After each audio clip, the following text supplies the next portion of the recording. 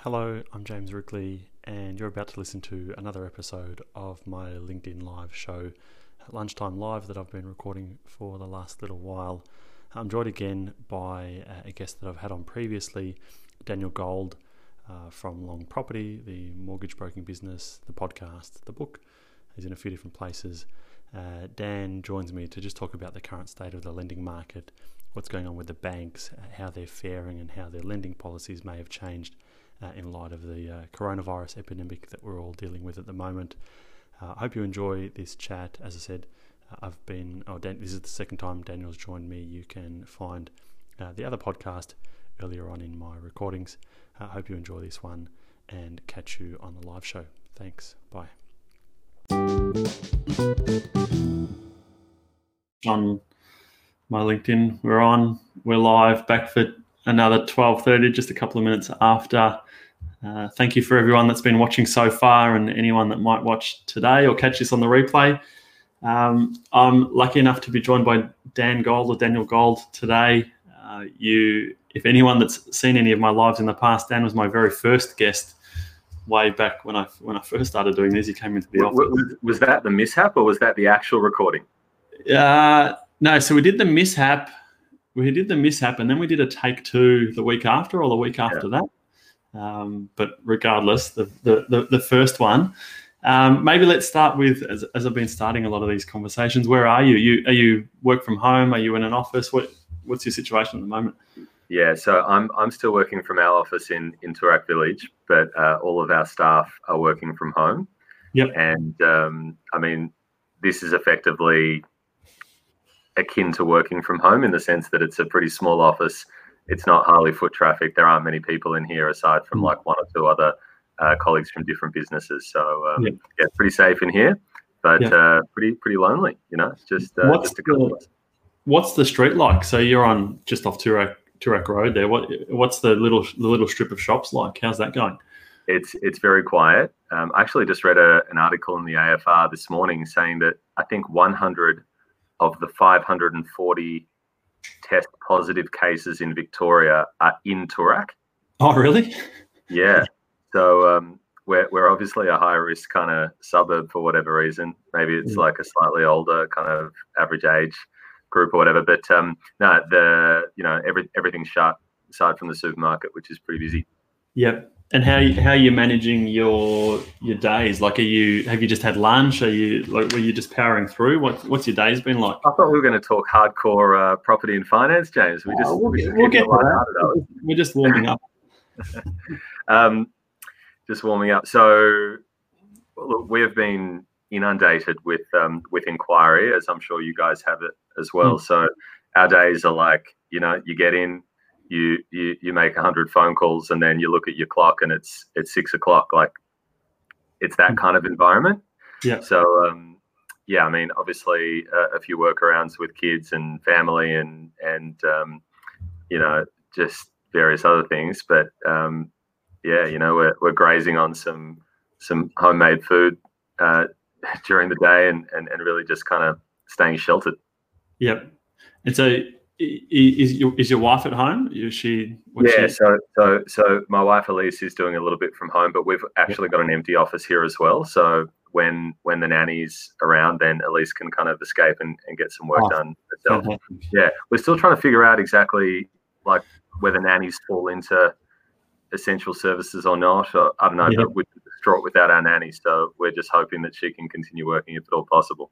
Yeah, you wonder what happens if we eventually get to that kind of full lockdown. If the nanny's with you when that gets announced, are they stuck with you or not? We'll have to. We're all just kind of learning day to day, aren't we? Yeah. Funny times. So have you managed a bit of a routine? Like, what's the? No. Routine is generally for us. With the similar, but we're just. I'm a cafe guy. I'm often just 2 coffees a day and lunch out and that kind of thing. So that's the I guess the new world that we're getting used to. I do all of my meetings in the office, but obviously no clients coming in here anymore. So we're doing a lot of meetings via video conference, plenty of phone calls, that type of thing. But yeah, I mean, my routine is pretty much just, you know, work, work, work. I'm home between 6 to 9 p.m. to do all the kid stuff with baths and showers and food and putting to sleep. And then often I'll log back in at 9 to try and catch up on some admin before coming home at 11. Yeah. Okay. We'll kind of jump into what you're doing work-wise, and you said like it's quite busy. I'm keen to kind of understand what's going on at the moment. But you know, for anyone watching, if you've got any questions or anything, leave them in the comments. I'm sure Dan will happy to spend a couple of minutes at the end answering those. But what's happening at the moment? Obviously, interest rates have been cut a couple of times now. The banks are passing that on. What type of work are you doing now? What are people doing? Yep. So a couple of things. So a lot of our clients who have purchased properties recently are looking to bring those purchases forward, really just because of all the uncertainty, and they don't know what's, you know, necessarily going to be happening in the banking world in, say, 2 or 3 months from now. So settlements that were scheduled for 60 or 90 days are now coming forward to, you know, 20, 30 days. And that's obviously creating some pretty significant bottlenecks in the at the banks themselves. Right, because they're just having to assess a whole bunch of more new applications more quickly.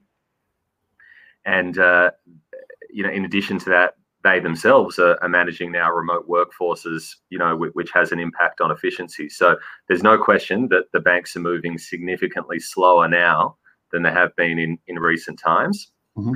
To put that into perspective, there are some banks that can't assess an application within a month. Right. Which is extreme, right? Yeah, it is. So that's one thing. The second thing is that there are a lot of people that are looking to refinance at the moment because of the interest rate cuts that you were talking about. You know, whenever there's an interest rate cut, different banks make different announcements, and there always becomes a bit more of a spread in the marketplace between competitive offers and also just the delta between a client's existing deal and rates versus, you know, what else is available out there. So you've got that combined with the fact that a lot of people, you know, might have income security at the moment, but there's also this fear of the unknown. Yeah, that's a big one. 9 months, you know, what does their employment and income situations look like?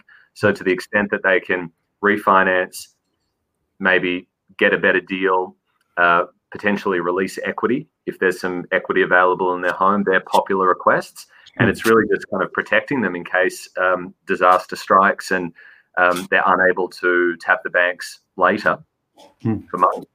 Are you seeing, do the banks seem to be any hesitant at the moment around like the reliability of income? Like if I was to go for a home loan today, are they stress testing that at all any more than they would have otherwise? Not for the top financial planner in Melbourne, James. You'd be fine. Maybe not me, but maybe someone else might be watching. We're all in this together.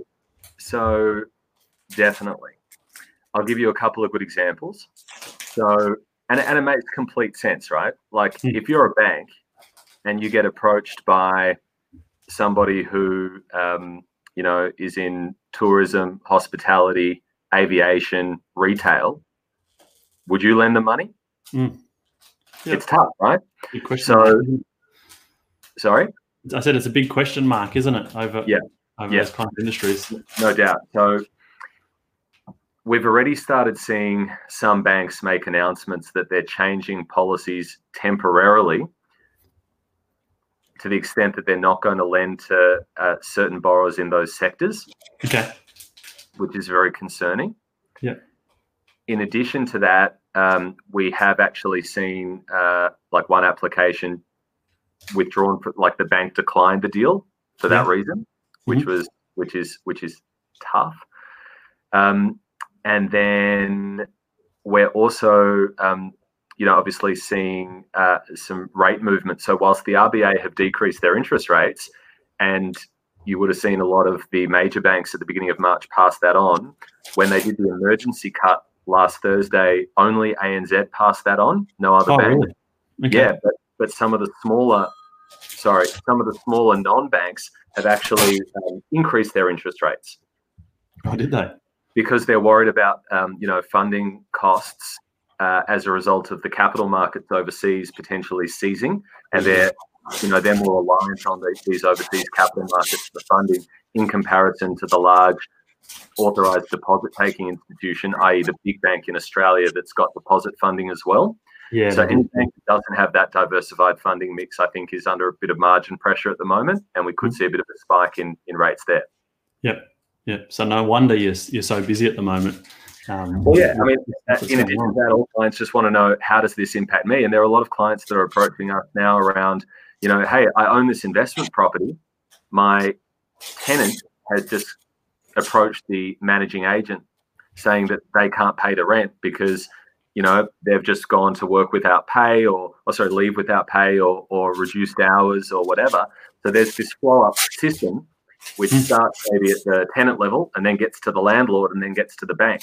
So there are a lot of queries to the bank around, freezing mortgage repayments for 6 months and those types of things that we're dealing with as well. But yeah, no doubt, everyone in the industry is just under the pump. Lots of inquiries, and it's just unprecedented what's happening. And those freezing of repayments that you just mentioned there, like what's happening there? Are some of the banks doing it? Some aren't. Like, can you? Most banks are. Yeah. Are you still there, James? You just froze. Yeah. Oh, I'm here. Can you hear me? Hello.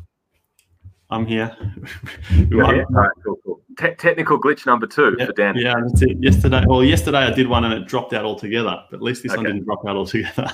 All good. So yeah, the short answer is most banks are. Yeah. But there is a terrible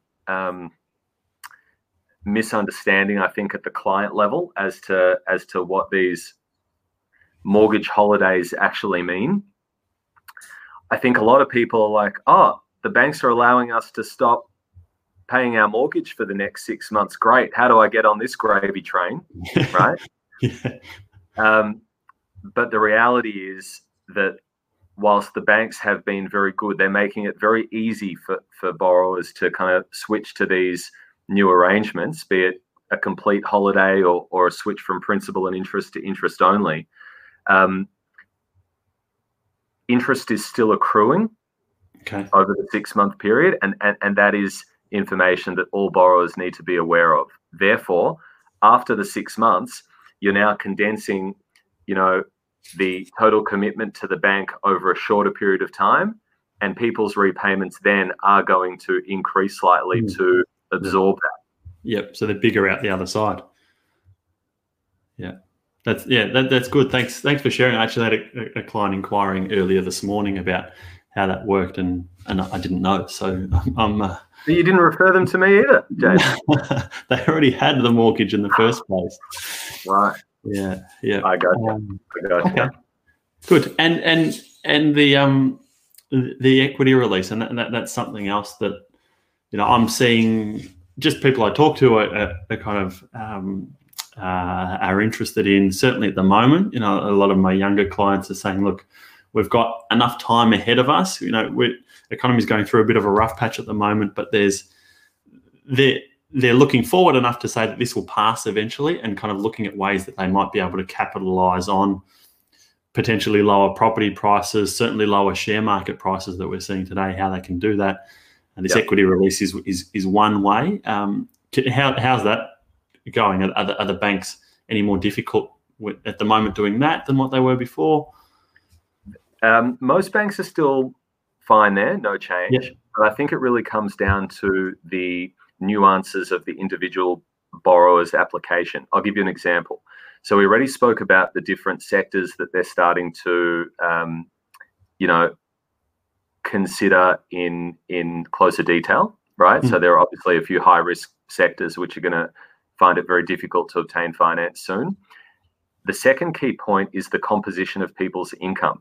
So in our business, as you know, James, we deal with a lot of people in the financial services industry, a lot of bankers, private equity, funds management, investment banking, that type of thing. A very large portion of those clients' remuneration is bonus-based. Yeah. Right? Client earns $200,000 a year base and $160,000 a year bonus. Is that client going to receive the bonus this year? Don't know. Maybe Probably. not. Maybe Mm. less. If the business is earning less, if their underlying investments or portfolio companies are earning less, there's a very, very high probability that discretionary bonus is not paid. So if you consider that in the context of a bank's lending policy, often they're going to look at the last 2 years of bonus history, and some banks even just look at the most recent year. So if it takes into that next, payment cycle, and the client's looking to borrow money in March, let's say in May, but in April they got a nil bonus for the first time in 10 years, that could really deteriorate the strength of their application, particularly in the example I gave where it makes up such a big part of their overall earnings. So big message to anybody that and it's not just bankers, heaps of people earn bonus income in corporate, right? So just be careful of that, because I think that could deteriorate people's borrowing capacities if they get caught out. Yep. Okay. Good. All right. Well, I don't want to keep you too long. I know you're well and truly under the pump at the moment. We had a quick catch up earlier this morning before we went live today. Anyway, so thank you for joining me. Maybe we'll just finish. There's a few people have just put in the comments where they're calling in from. So Chris is watching from Sydney. Graham from the Philippines again. He's been tuning in every day. Thanks, Graham, for watching. Danielle in Wollongong.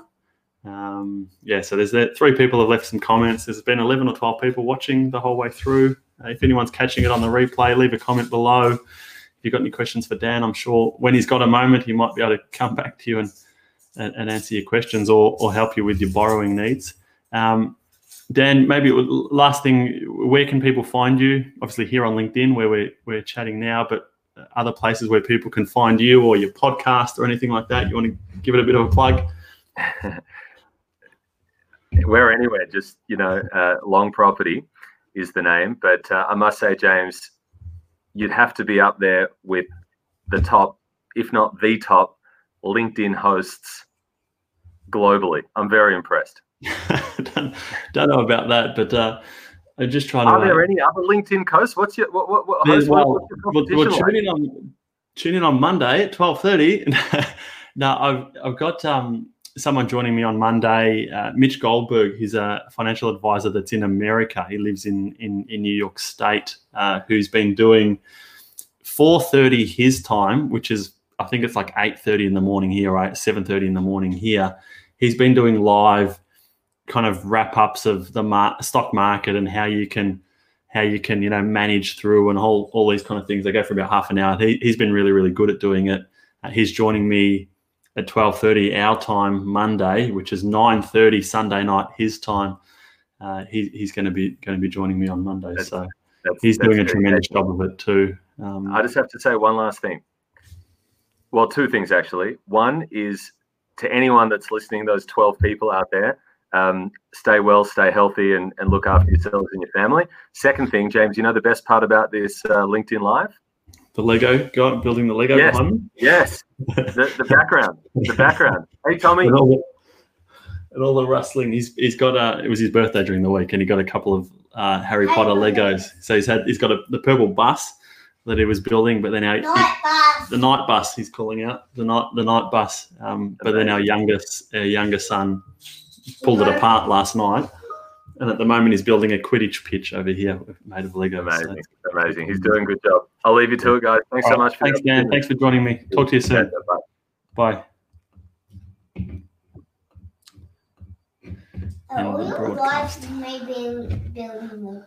You're still on, James?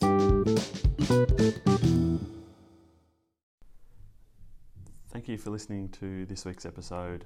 If you've enjoyed it, it would mean the world to me if you could leave a review on Apple Podcasts or wherever you might be listening to this from. And even better still, tell a friend, spread the word. We're really only new to this. Any support would be greatly appreciated. Thank you.